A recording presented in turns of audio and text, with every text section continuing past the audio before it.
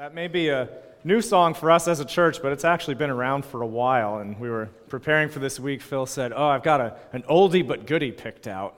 And I guess it meets the criteria for an oldie. It's over 25 years old.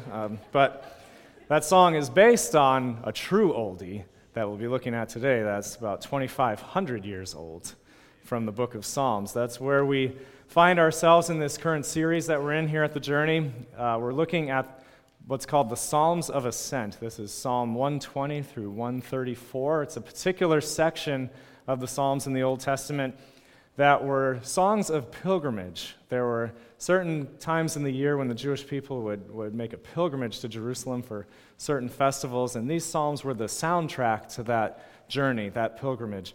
And we're calling this series A Long Obedience in the Same Direction. It's based on the title of a book by Eugene Peterson where he talks about these particular psalms and draws out their correlations between pilgrimage and our current journey, our life with Jesus. And there are many.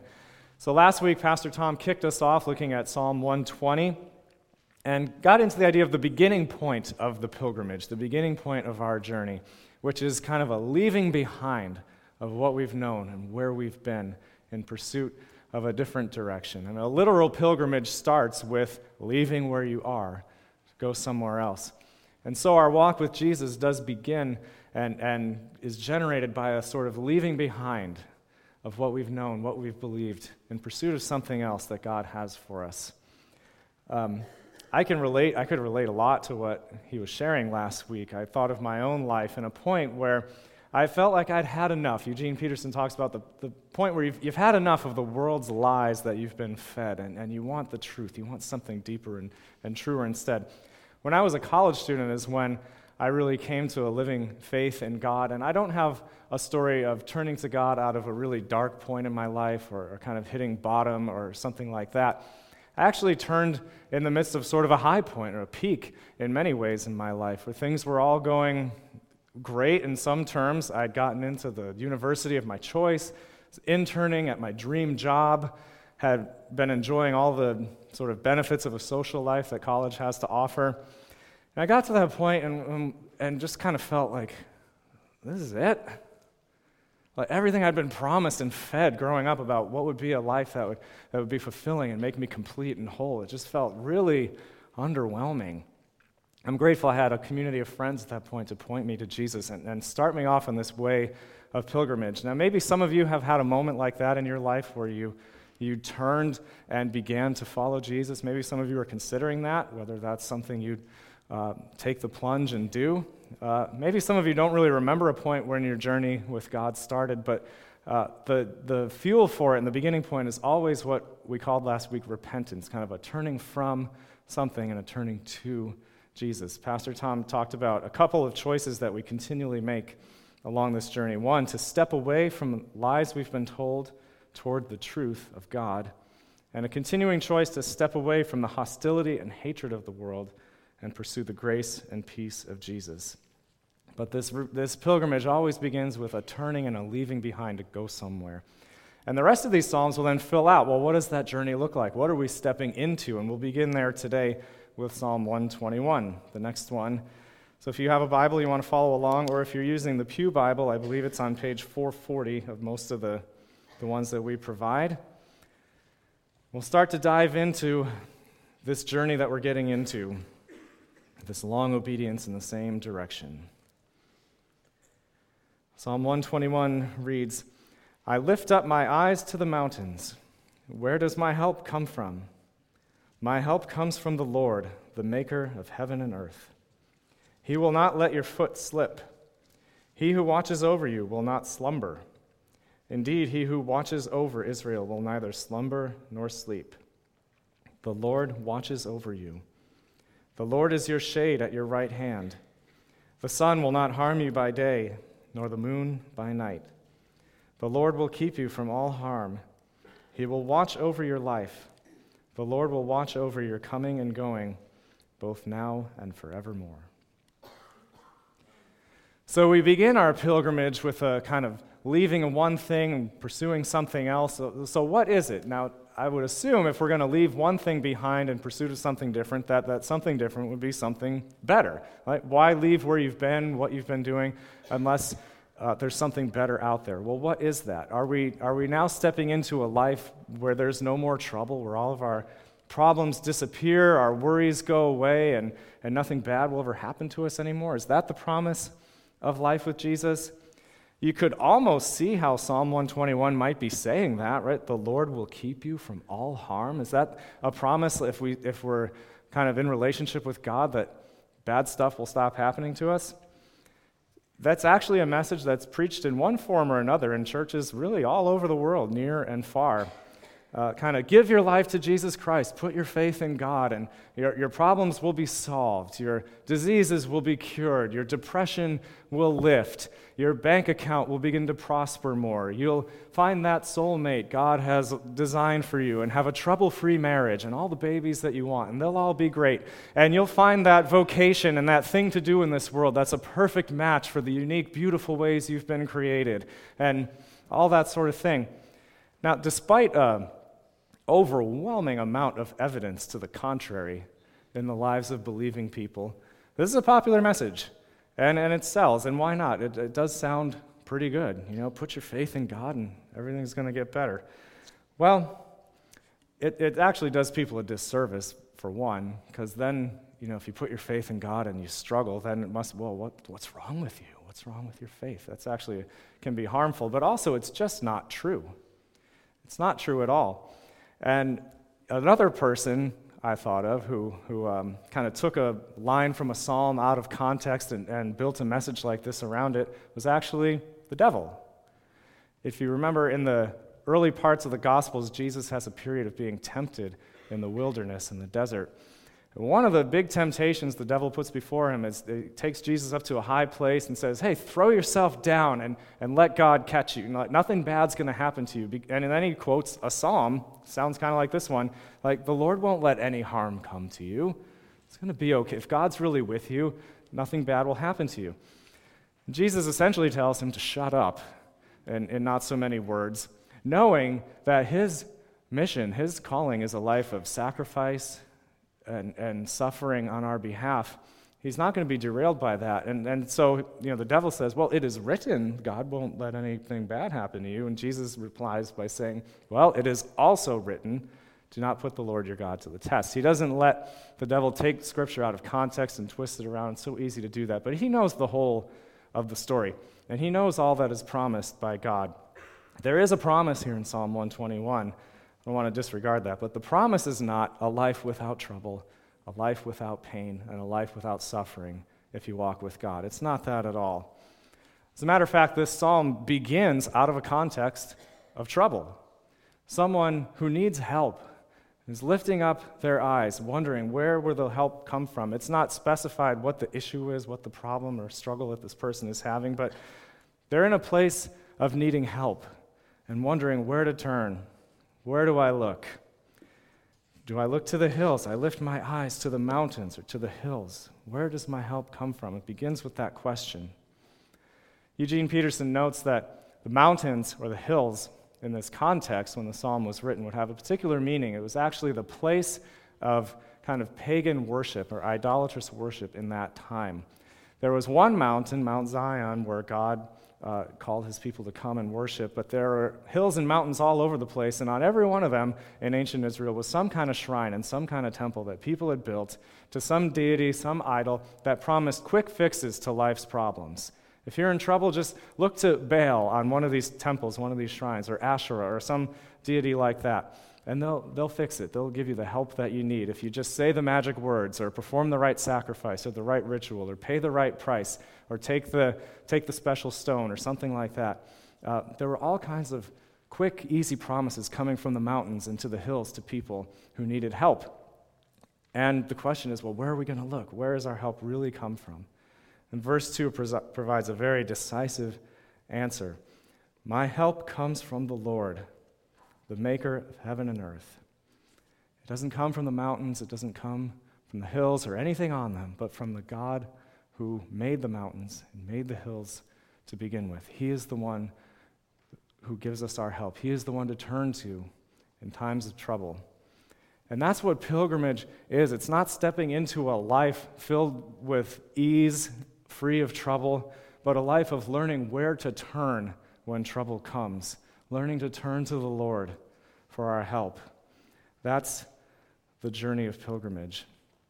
And it's been an ancient struggle for God's people, and it continues to be to this day, to not look to the hills, to not look to other easy, quick fixes or flashy promises, but to learn to look to the Lord where we need help and where we're in trouble.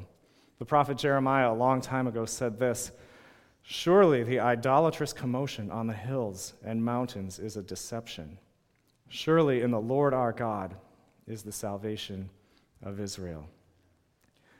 We got to learn where to look when we're in trouble, not to look to God to get us out of trouble altogether. Psalm 121, it doesn't promise us a life without problems, but it does promise us something. It promises us what Eugene Peterson calls in his book Providence. Providence. It's a fancy old Christian word that it's come to mean a lot of different things, but one definition that's in the dictionary that I think fits what we're talking about here is the protective care of God. The protective care of God. Something that from now on, for the pilgrim, for the one walking with God, we are never without. God's care, His loving, watchful attention on our lives. Suffering is a painful thing. That's what makes it suffering. But man, is suffering compounded when you feel like you're all alone in it.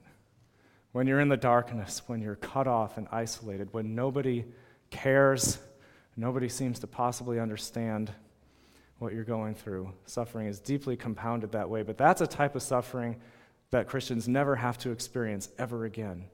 We will experience suffering of all and various kinds, but never the kind that is alone, isolated, and without someone who cares, someone who watches, someone who gets it. That's the promise of Psalm 121. The Lord watches over us. That's the most repeated phrase in this psalm, you may have noticed. It comes up 5 times. He who watches over you will not slumber. Indeed, he who watches over Israel will neither slumber nor sleep. The Lord watches over you. He will watch over your life. The Lord will watch over your coming and going, both now and forevermore. This is not a long psalm, so for something to be repeated 5 times, it's a real point of emphasis. This is what God wants us to understand, that He is watching over us, that His watchful, loving, gracious, caring eyes are on us at all times, no matter what we're going through. Eugene Peterson puts it this way, that the promise of this psalm is not that we shall never stub our toes, but that no injury, no illness, no accident, no distress will have evil power over us. That is, will be able to separate us from God's purpose in us.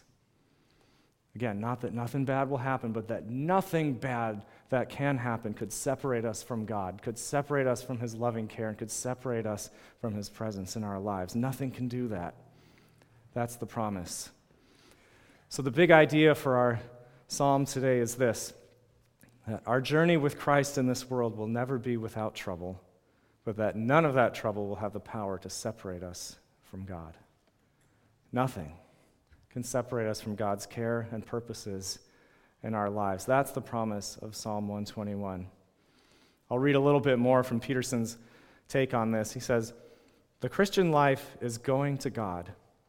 And in going to God, Christians travel the same ground that everyone else walks on, breathe the same air, drink the same water, shop in the same stores, read the same newspapers, are citizens under the same governments, pay the same prices for groceries and gasoline, fear the same dangers, are subject to the same pressures, get the same distresses, and are buried in the same ground. The difference is that each step we walk, each breath we breathe, we know we are preserved by God. We know we are accompanied by God. We know that we are ruled by God. Every step we take, no matter what, God is present with us, ruling lovingly over our lives, while we are still subject to the same things that anyone else is subject to. An example of that, if you are a follower of Jesus, your body breaks down pretty much the same way that any other body breaks down. And as a 41-year-old guy, I'm not Tom Brady, my fellow 41-year-old guy. I can't really afford his diet, the TB12 method. But I keep in fairly good shape and am blessed with pretty good health. But nevertheless, I know that my physical peak is somewhere behind me, growing a little bit more distant each day. And I feel it a lot lately, kind of a lack of the energy that I used to have. Now, is this a crisis? Well, last week we had our monthly men's breakfast here at the Journey downstairs, and it just so happened that I was at a table where I was the youngest guy there by a fair amount, and some of the guys actually had a few decades on me.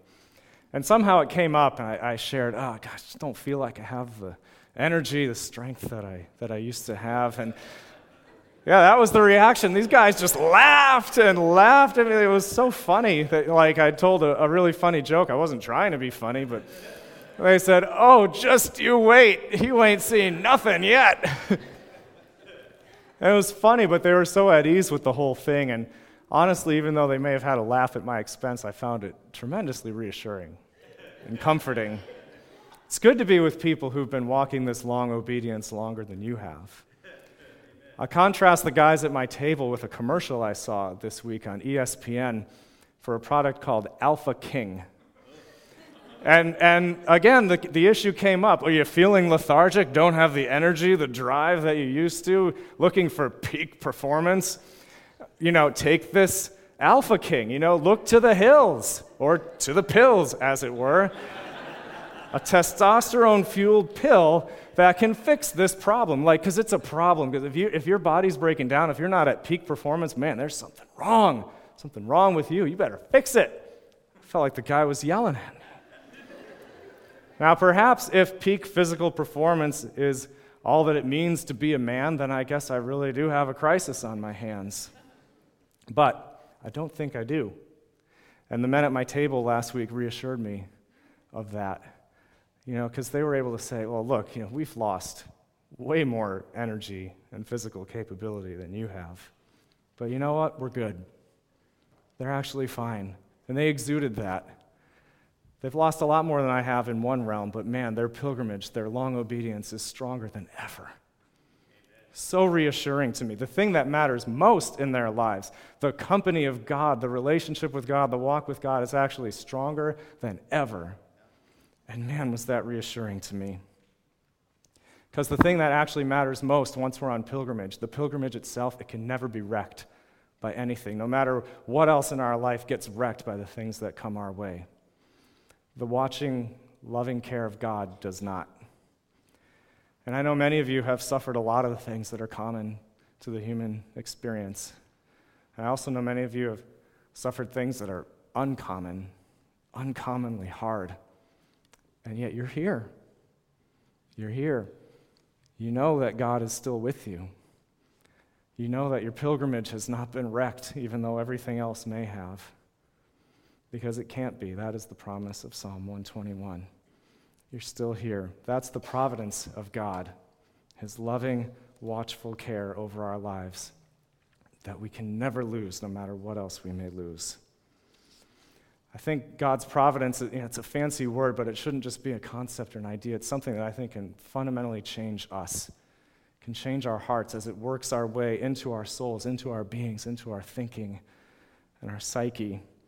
I want to suggest a few ways that we can be different. We can be transformed by knowing God's providence, his watching over us.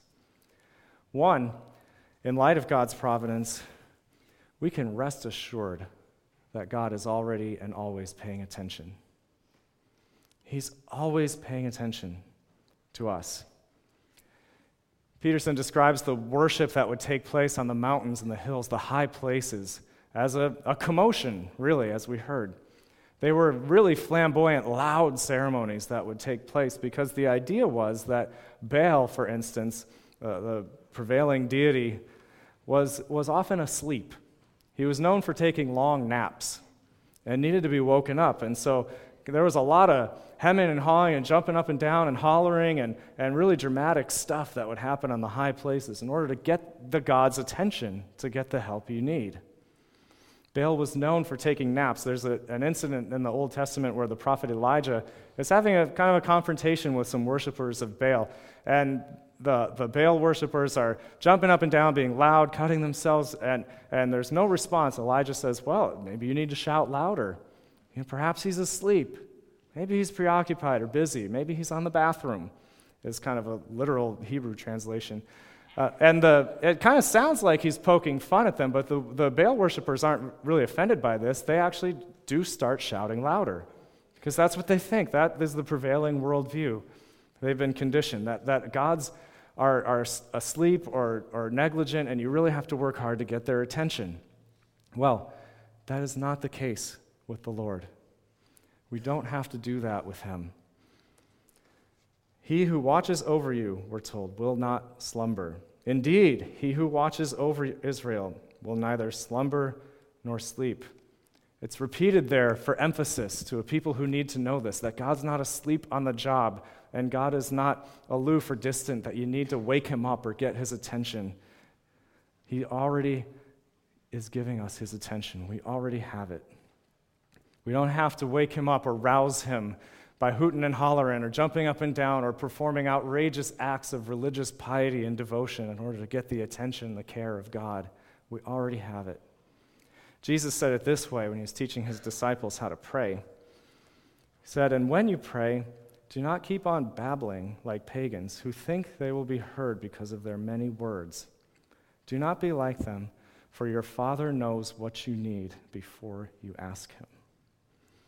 This is who we're dealing with here, not a distant, impersonal deity who's unpredictable and who we need to shake our fist at to get to care, but a Father who already knows everything we need before we even ask. That's how we can come to him, resting assured that he is paying attention, already watching us in every moment. Often when trouble comes, we have it backwards. We think we somehow need to get God on the case. We need to get God to understand what we're going through and pay attention to us when it's totally backwards.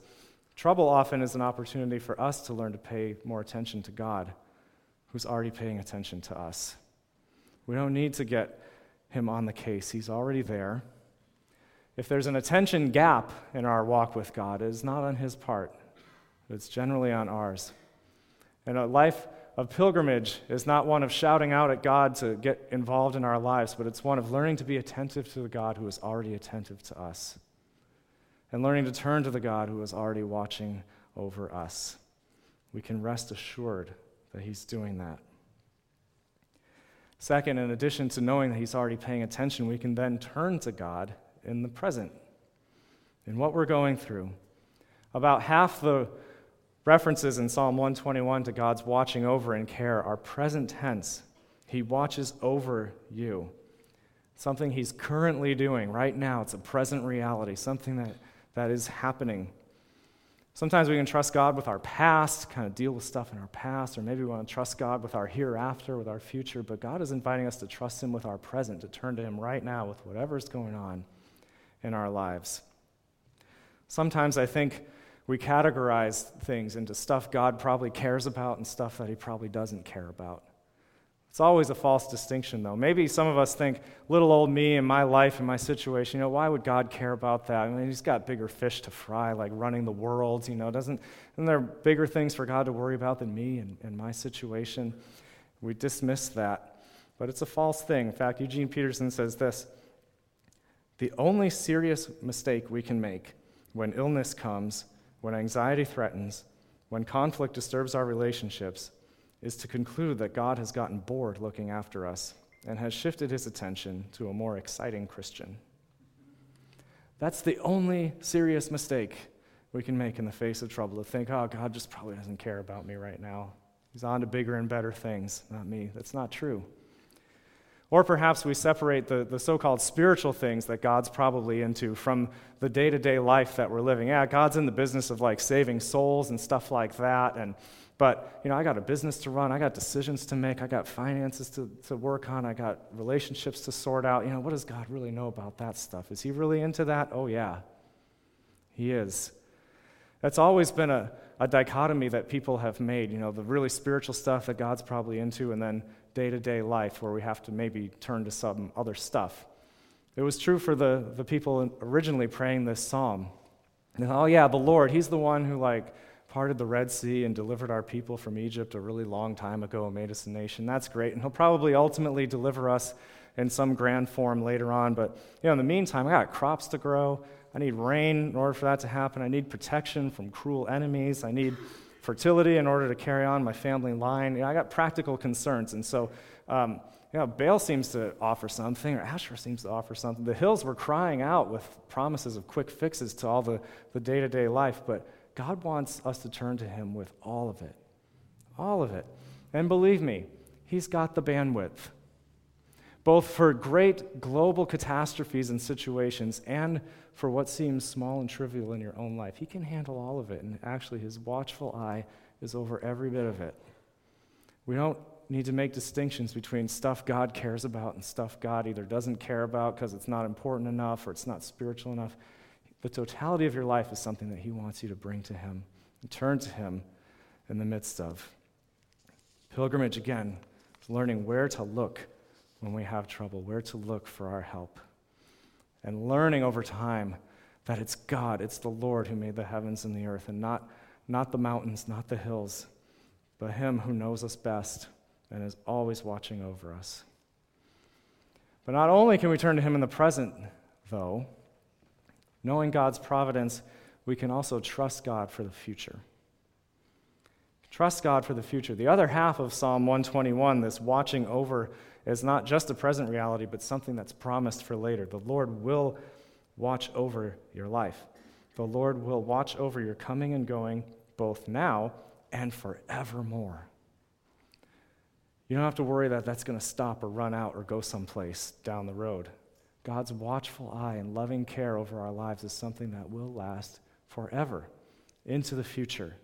That's how we can trust God for the future. We can't trust that the future will be awesome, that God will make a wonderful, comfortable future that goes all the way that we'd like it to and the way that we planned. We can't trust the future itself, but we can sure trust that God will be there, and that whatever the future holds will not unravel or wreck his loving, watchful eye over us. It will not tear us apart. Nothing has the ability to wreck this pilgrimage, and nothing can separate us from God. That kind of assurance, that sort of trust in God in the future, in light of the future, in light of what may come, is a deeply powerful thing, and it's a contagious thing that we need. Again, that's why it's good to spend time with people who've been on this journey longer. So assuring to be at that table at the men's breakfast with guys who could say, oh yeah, the future involves you breaking down even more, but it's going to be all right because God is still there. In fact, probably more powerfully present to you than he is now. It's going to be all right. That kind of trust is contagious. Not even just what they said, but what they embody. Now, by contrast, though, the opposite of this kind of trust is also contagious.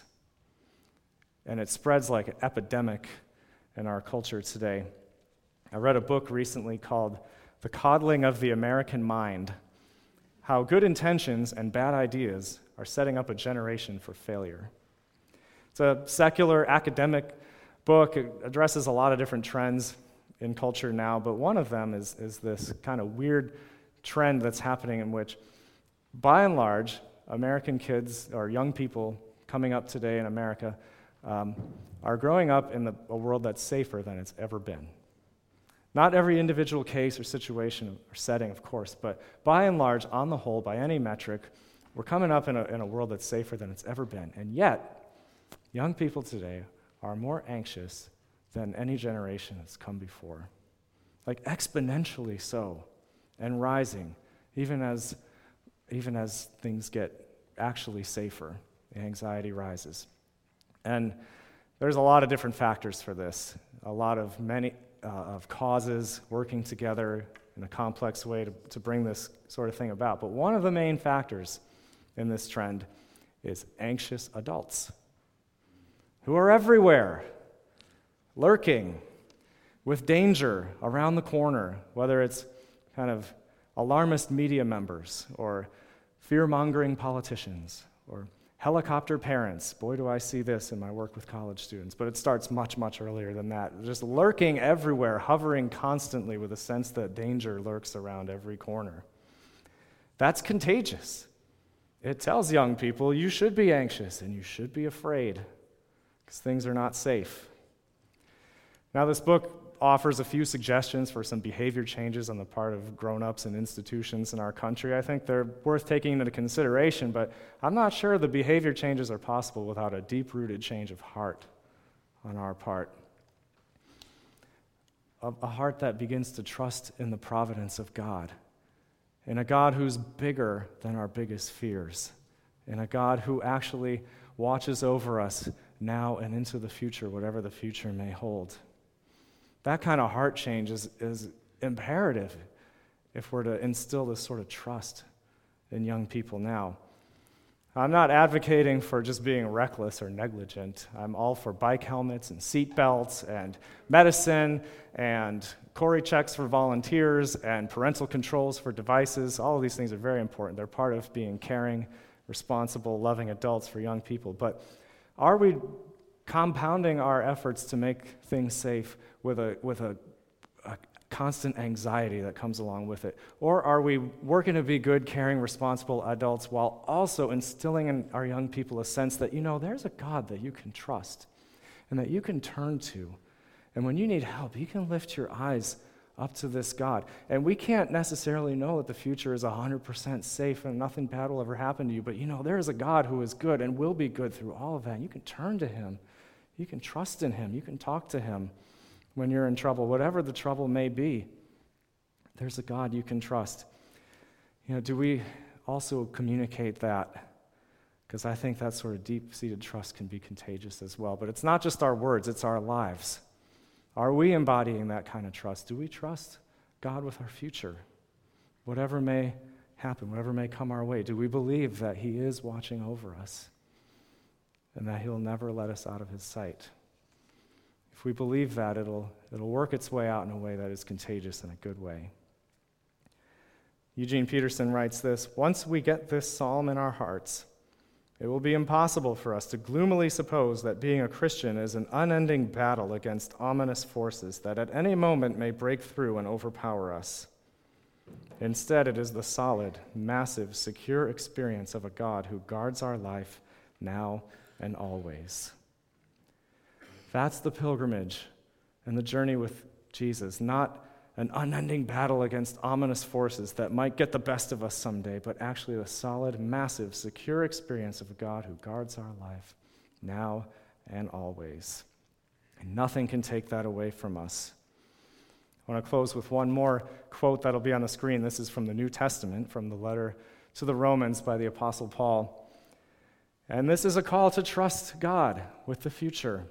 Really, let's read this together. "Who shall separate us from the love of Christ? Shall trouble or hardship or persecution or famine or nakedness or danger or sword? As it is written, for your sake we face death all day long. We are considered as sheep to be slaughtered." Let's pause there. So, Paul's not saying all our problems are going to go away. In fact, he lists problems that are very real for him and the people that he's writing to. All this stuff was real in their lives. On account, for the sake of their faith in Jesus, they were facing death all day long. The specific things he names: trouble, hardship, persecution, famine, nakedness, danger, sword. This was a part of their lives. This came with the package. That's what pilgrimage entailed for them. So he wasn't promising all this stuff is going to go away. But the question is, what shall separate us from the love of Christ? Any of these things? Let's read on.